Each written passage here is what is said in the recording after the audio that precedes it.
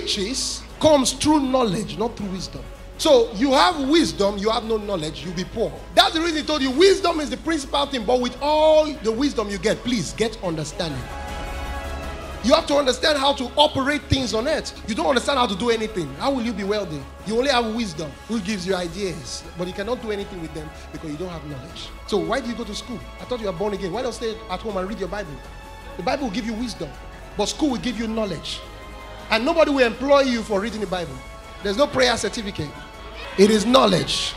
They will employ you for going to school where you got what? Knowledge.